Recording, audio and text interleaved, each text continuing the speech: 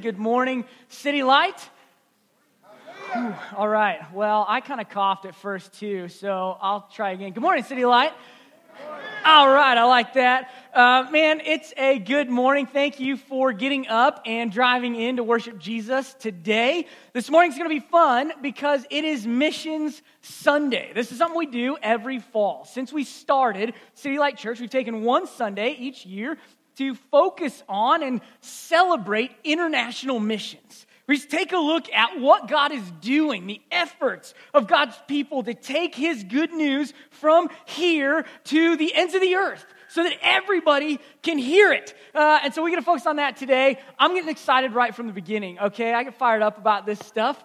Our church kind of carries this torch of mission. We live out this identity as missionaries sent by God into the world as part of a tribe of churches, part of a family. And our church family has been sending missionaries to the ends of the earth for over 100 years.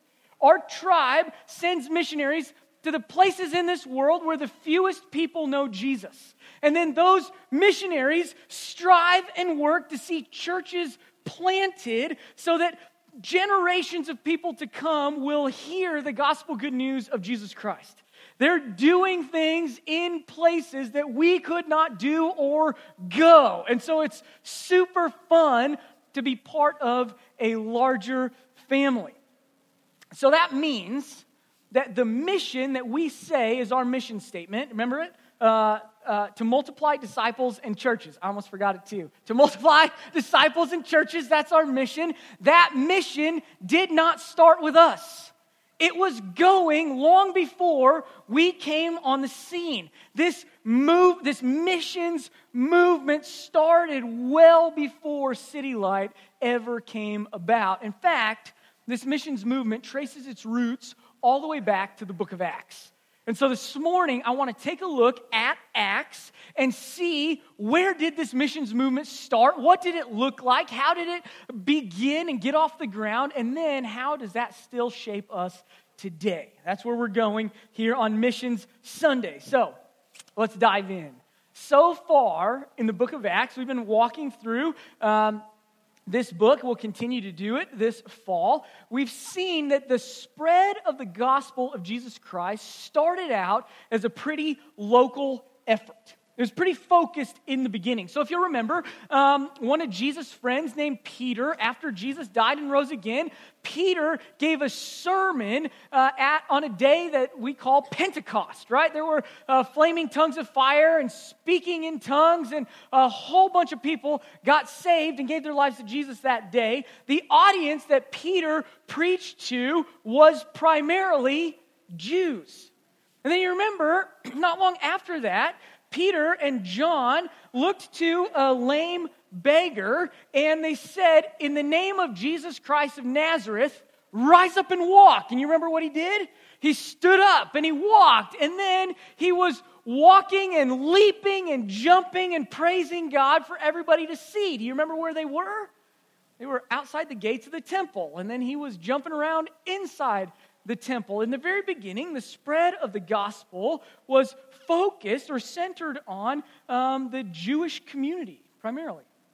But it didn't take long for that to change. This mission movement didn't stay put for much time. We see shortly after those initial experiences that there are glimpses of God's greater plan. God's doing something bigger than what they expected him to do. We see that a man who was left out and cut off got welcomed into the family of God when Philip baptized the Ethiopian eunuch on the side of the desert road. Later, we see Peter baptize a Roman centurion and his whole household. But that didn't happen until God had given him this mighty vision that was repeated 3 times. Don't call something unclean that I have called clean. And so Peter, it took this mighty vision of God to move his by no means would I ever do something like that to someone like that. And then there was a vision, and Peter's by no means changed into okay, God, by all means, I'll go wherever you send me and do whatever you call me to do with anybody who you send me to. right, is by no means to a by all means. And we get the idea as we read early in Acts that God's people are wondering, God, what are you doing?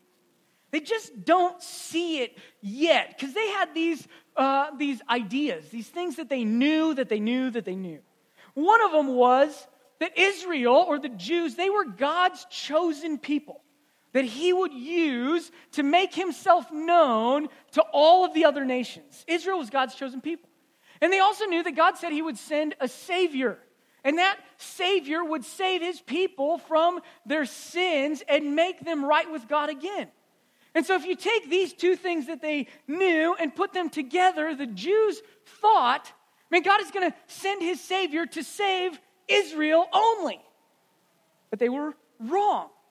And they began to wonder, are we wrong? Are we getting this right? When they saw that, man, a eunuch from Ethiopia and a centurion from Caesarea, they're getting saved too. Man, God, what are you doing? They just didn't understand it.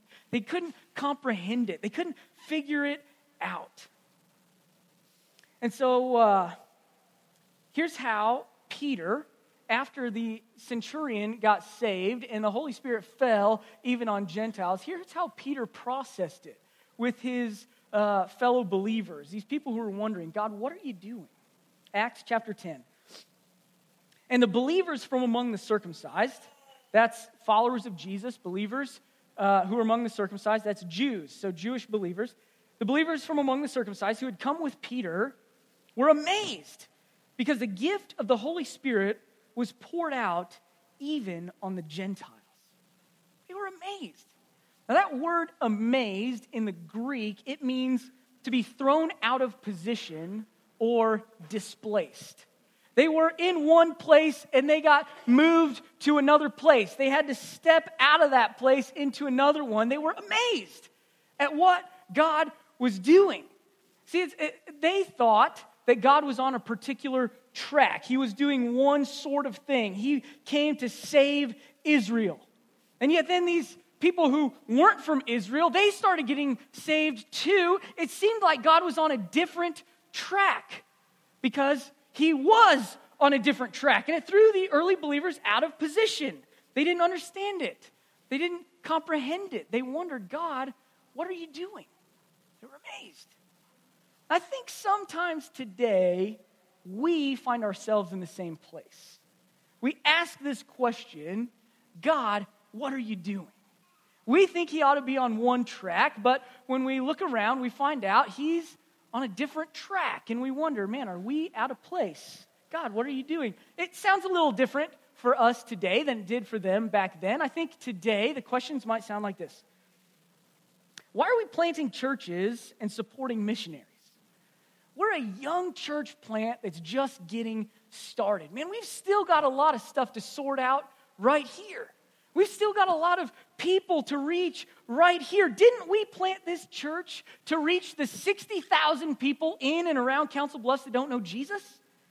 Man, doesn't church planting just distract from all of that? Doesn't sending our resources overseas to support missionaries who are doing work with people that we'll never see, doesn't that just dilute what we could do right here? God, what are you doing? Why are you going there? I think we find ourselves asking the same question. Like those early Christians, I think we get caught up in the fact that God's plan includes us, and we begin to think that God's plan centers on us. You see the difference? I think we get confused. God's plan does include us, and we should celebrate that. God loves Council Bluffs. He put us here for a reason. We ought to be on mission to Council Bluffs. It absolutely includes us, but it doesn't center on us. God's plan includes us, but it's bigger than us. Amen? This is what the early Christians discovered. God's plan included them, but it was bigger than them too. This is what Dan read for us earlier. When Peter got back from seeing the centurion and preaching the gospel to him, he was telling all of his friends all about what happened. Man, I had this vision, and then I went with them, and then I preached the gospel, and then they got baptized, and then they got filled with the Holy Spirit, and all of this stuff was happening, and everybody's wondering, God, what are you doing? What's going on? And this is how Peter processed it with his friends. And I remembered the word of the Lord, that's Jesus. I remembered the word of the Lord, how he said, John baptized with water, but you will be baptized with the Holy Spirit. If then God gave the same gift to them as he gave to us when we believed in the Lord Jesus Christ, Peter says, who was I that I could stand in God's way? If God was going to give them the same thing that he gave to us, who am I to stand in God's way? I must be on the wrong track, right? After he said that, when they heard these things, they fell silent and they glorified God, saying, then to the Gentiles also, God has granted repentance that leads to life. You see what happened there? This is what it looked like. Peter remembered what Jesus had said. John baptized with water, but I'm going to baptize with the Holy Spirit. You will know that it's me. You'll know that you are one of my people when I give you the Holy Spirit. Peter remembered Jesus himself had said that. And then they looked at the evidence of what was going on in the world, and they saw, man, it's not just us that are getting filled with the Holy Spirit. An Ethiopian eunuch got baptized. A centurion from Caesarea, a Roman guy, he got baptized. There are other people that are getting filled with the Holy Spirit. And Peter said, if Jesus said this and Jesus is doing this, then I must need to move from the track I'm on to a different track. When that clicked for them, the early believers went from asking the question, God, what are you doing, to making the declaration, God, I see what you're doing. Then to the Gentiles also, God has granted repentance that leads to life. God, I see what you're doing. I'm bought in. I know where you're going. I thought you were headed down this path, but you're over here, and so I'm going to run with you over here. God, I see what you're doing. They said Jesus' plan included them, but it was bigger than them. Jesus was multiplying disciples of all peoples in all places. Jesus was sending them to Jerusalem and Judea and to Samaria and to the ends of the earth for a reason, for a purpose, because he was saving all kinds of people in all kinds of places. The gospel was going to the ends of the earth. They said, God, I see what you're doing. And man, when they saw that, when that clicked in the hearts and the minds and the spirits of the new believers, a lot changed. But I want to look at two big changes this morning, okay? Here they are. Churches were planted in new places, and missionaries were sent to new places. So when the early church moved from, God, what are you doing, to God, I see what you're doing, they planted churches in new places, and they sent missionaries to new places. Don't just take my word for it. Let's look at it in the Bible, okay? Guided by the new clarity about what God is doing, these early Christians began to see things differently. Now, they caught wind that some of their friends, some fellow Christians, made their way up to a town called Antioch. Antioch was in Syria, north of Israel, okay? Sorry, I'm going to start smacking here pretty soon. Antioch was north of Israel, and so some of their friends made it up that way, and these particular people, they weren't particular about who they talked to Jesus about. They started just talking to Jesus to everybody, talking about Jesus to everybody that they met. So they were kind of unique. They were ahead of the curve. And here's what the Bible says about the early church's response to this news that there were people sharing the gospel with non-Jews up in Antioch. Acts chapter 11. And the hand of the Lord was with them, the people in Antioch. And a great number who believed turned to the Lord. The report of this came to the ears of the church in Jerusalem, and they sent Barnabas to Antioch. Okay? So a bunch of people started believing in Jesus. They're not Jews. They're in Syria, not Israel. They're 300 miles between Antioch and Jerusalem. There's all kinds of reasons God should not be moving there, but he is moving there. The Bible tells us he's moving there because a great number of people turned to the Lord. And so the question is, how does the early church respond when they see God on the move in a place they didn't expect God to move? The Bible says, now that they saw, God, I see what you're doing, they looked at this gathering of new believers and they saw the beginnings of a new church. They didn't say that's somebody else somewhere else, we'll just let them be. They saw what God was doing and they said, we want in.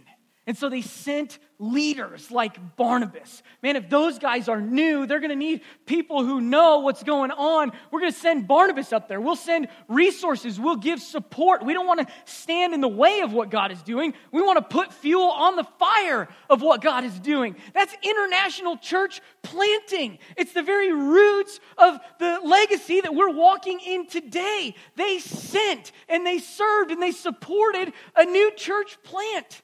When they went from God, what are you doing, to God, I see what you're doing, a thriving church took root in Antioch in Syria.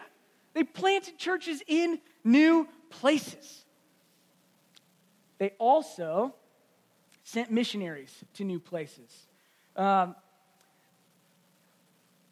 This is what it is. All right, bear with me, all right? You guys stick with me. I'm telling you a story right now, and I got a point to make, okay? So don't check out yet. I see some people glazing over, okay?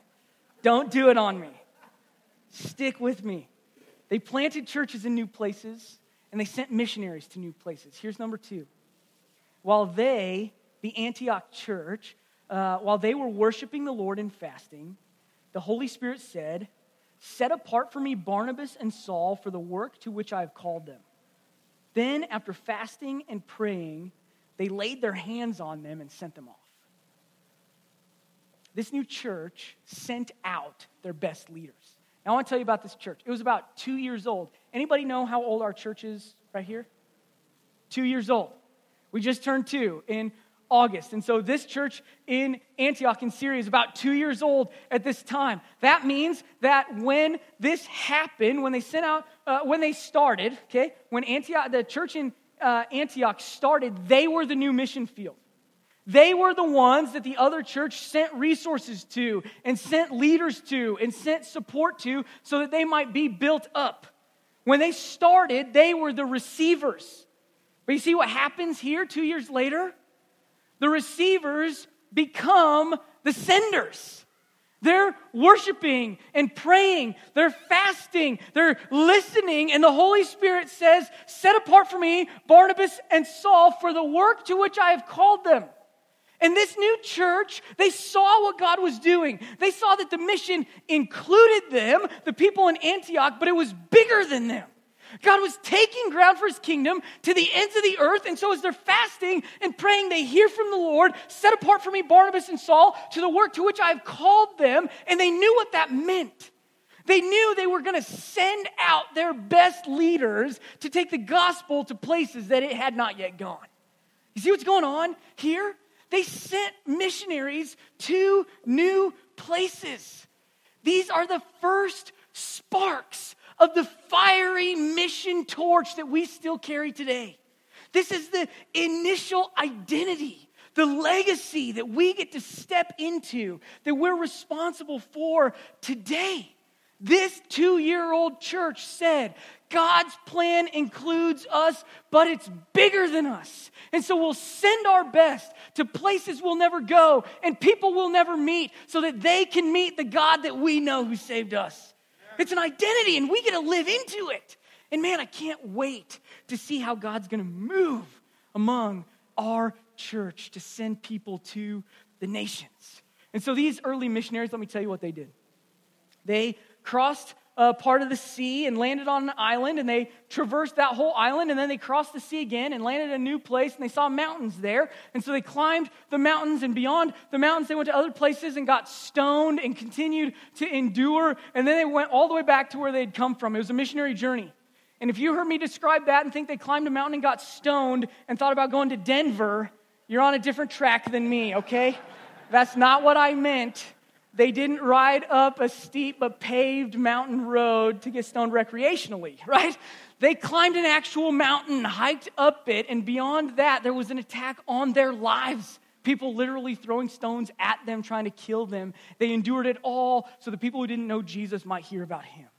That's missions to people who don't know Jesus and don't know that they need to know Jesus. Man, that's the sparks of the torch that we still get to carry today. And I get excited about that. I get excited that we're not pioneering something new, but we're stepping into something that God has been doing for centuries and centuries, for thousands of years. That's who we are. It's who we are. It didn't start with us. And so City Light, let me bring this home a little bit. We stand in a long line of churches that have taken seriously Jesus' call, his mission to multiply disciples in churches. We often say it like this: if our church were like a basketball team and we wore jerseys, the name on the front of the jersey would be Jesus. He's the one that gets the glory. He's the one that leads us. He's the one that calls the shots. Jesus is number one, always, often. We never graduate from that. Jesus gets the front. We will always be on his team. That's who we are. And we don't often talk about the name on the back, right? Our family name. And our family doesn't even want us to talk about the name on the back very often because they want Jesus to get all the glory. It's just how it works on a team. The name on the front is more important than the name on the back. But there is a name on the back. And so we don't talk about it often, but I want to tell you about it today. We're part of a family and a tribe, and it's got a name. It's called the Christian and Missionary Alliance. And the reason that we love being part of a tribe like the Christian Missionary Alliance is because we get to lock arms with other people who are taking the gospel to the ends of the earth.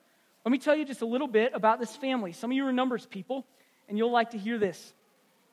The Christian Missionary Alliance in the United States currently has more than 700 missionaries sent and serving in 70 countries around the world. 700 missionaries in 70 countries. But that's not, the CMA doesn't just operate in the United States. It's a worldwide family. And so let me tell you about what's going on worldwide. We currently have over 30,000 churches in over 80 countries with more than 5 million people that worship together every week. 30,000, 80 countries, 5 million people. If you do a little simple math, the CMA has been around for 130 years. And so we can calculate, on average, our family worldwide sees 230 churches planted and 38,000 people reached with the gospel of Jesus Christ. 230 churches planted, 38,000 people every year, year after year for 130 years. That's not bad, folks, okay? That's pretty good. We're locking arms with people who are doing what God's called us to do. That's the big picture. But let me tell you how it works out right here in Council Bluffs, our church. How do we carry the torch? We support at our church 3 international missions efforts. The first one of them is led by Ken and Rochelle Johnson.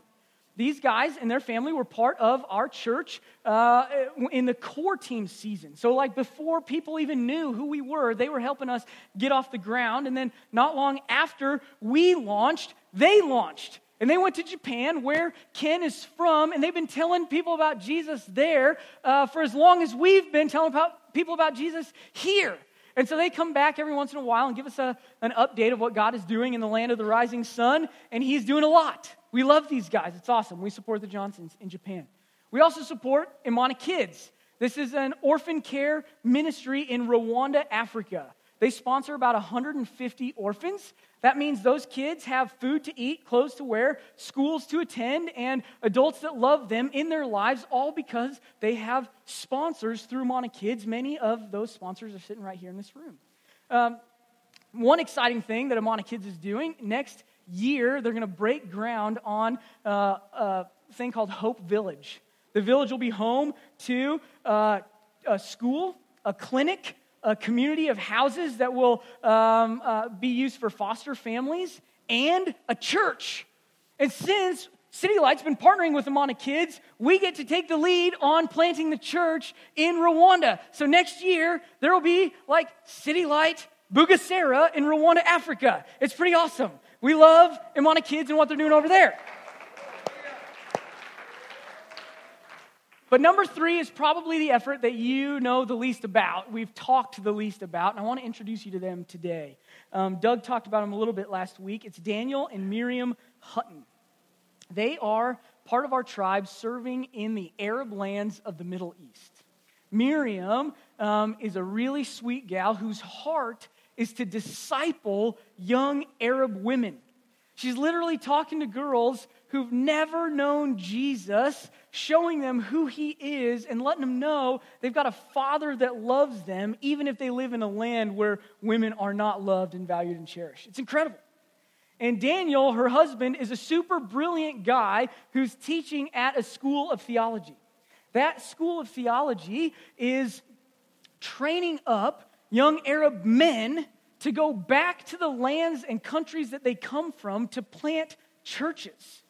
Now that means if you wanted to visit the Johnsons in Japan, we could buy you a ticket right now. If you wanted to go hug the orphans in Rwanda, we could sign you up for the trip that's going next summer. But if you wanted to visit the churches that are being planted by Daniel's students in the Middle East, you'd have to think twice. Because most of those countries are closed to the gospel. If they knew what you were doing, they would not let you in. And most of the families of these church planters disown them as soon as they find out who they've become and what they're doing. These people lose and risk so much, putting their lives on the line to take the gospel to places where you and I can't go. It's one of the biggest blessings of being part of a tribe. We get to partner with people who are doing things we can't do and going places we can't go so that more people would hear the gospel good news of Jesus Christ. And so I want to give you a little insight into the Huttons' lives. I've been reading their updates the last several months. And so one of them reminded me that, man, life in the Arab lands isn't all that different from life here in the States. The ministry they do isn't all that different from the ministry that we do. There was a young adults conference that Daniel got to lead, and about 40 young people from 18 to 30 showed up, and he picked the theme, "It's Complicated, Evaluating Your Relationship with God." Okay, so for 3 days, he just talked about, man, why is your relationship with God complicated? What are those complications? We want to address them. We want to encourage you. We want to teach you from Scripture so that you can move from, God, it's complicated between me and you, to in a relationship with Jesus. And I thought that was pretty sweet. They got the same relationship statuses that we do, okay? So maybe Daniel needs to come here and give us that talk, because sometimes I think it's pretty complicated. But he sorted out with those guys in the Middle East. It's incredible what he's doing. I also read an update where I felt like, man, there are differences between what's going on here and what's going on over there. The differences are real. Here's an excerpt from one of his updates that I got about a month ago. Good morning, praying friends. Today is the baptism service for the Alliance National Church. This evening, all the Alliance churches from throughout our region will be meeting together to celebrate in the baptisms of over 20 people who've committed their lives to Christ. 20 people in the Middle East gave their lives to Jesus because Daniel and his team are teaching people about Jesus over there. This is incredible. In the Muslim-dominated area of the world, people are meeting Jesus. 20 of them got baptized last month. Somebody's excited back there. 20 people. And then he goes on, as you may know, for some of these people, baptism means facing difficult times ahead. Their public profession of faith will lead to persecution, breaking of family and religious ties, and other hardships. Please, this morning, as you wake and gather together in your churches, pray for these believers. Here's the prayers he asks for. Pray that they would be strong and courageous as Joshua. Pray that they would be humble and God-seeking as David. That they would be filled with the Holy Spirit and their lives would show evidence of the transformative power of Jesus Christ. And pray that God would use these new believers, I love this part, to multiply the spread of his gospel and the power of his kingdom in our region. Sounds like the same thing we're doing here, right? Pray for these guys. 20 people gave their lives to Jesus Christ. 20 former Muslims gave their lives to Jesus. In a land where there is no life, they went from death to life in Jesus Christ. In a land where there is no light, they went from darkness to walking in the light of Jesus Christ. 20 people now have their eternal future bound up in paradise with Jesus Christ. If that doesn't get you fired up, I don't know what will. Daniel's on the move. God's moving through them in the Arab lands. And you read that, you got to get excited. And then you read that, and you got to hit your knees. Because these people have left their families, literally cut ties, saying, I'll probably never get to talk to you again. And they've cut ties with their religious institutions and their friends. It'd be like you saying, I will never come back here and see any of you ever again. They've lost connection and friendship and community. They've lost that. They've lost their family, and they're at risk of losing so much more. Their jobs, their reputations, even their lives. And so Daniel says, man, would you pray? These guys need a family, and they need friends who will pray for them, even if they're family and friends that they may never meet on this world. They say, would you pray that the Holy Spirit who empowered the early church to move beyond their little pocket into the ends of the earth, would you pray that that same Holy Spirit would work in these 20? Man, if Jesus changed the world with 12, he's saying, would you pray that he would do the same thing with these 20? Daniel saw that the mission of God includes those 20, but it's bigger than them too. And so he prayed, man, would you pray that God gives them strength and courage and humility so that the gospel goes to the ends of the earth? Man, it's an honor to get a partner in mission with people like Daniel and Miriam. It's an honor to be part of this tribe. And so, City Light, I want to end this way. In Acts, we see the people of God begin with the question, God, what are you doing? And then they move to the statement, the declaration, God, I see what you're doing, but they didn't stop there. Look at what the Bible says about Paul's return from the missionary journey. From there, they sailed to Antioch. They made it home, where they had been commended to the grace of God for the work that they had fulfilled. And when they arrived and gathered the church together, they declared all that God had done with them and how he had opened a door of faith to the Gentiles. When they got back, they declared all that God had done with them. You know what that means? It means when they were sent off and sent out, they left their church, but they went with God. God was with them to the ends of the earth. And so they moved from, God, what are you doing? To, God, I see what you're doing. And they landed on, God, I will join with what you're doing. And I just want to say, can we be that kind of people? Can we be a people who say, God, I will join with what you're doing? What does that look like? I think maybe for some of us, joining with what God is doing looks like reckoning with the reality that his plan includes you. It includes you. Jesus lived and died and rose again. God granted repentance that leads to life to you. And if you hear us talk about church planting and missions and you think his news is for somebody else, somewhere else, and not for you, then you've missed it. I did a disservice if you could walk out thinking it's not for you.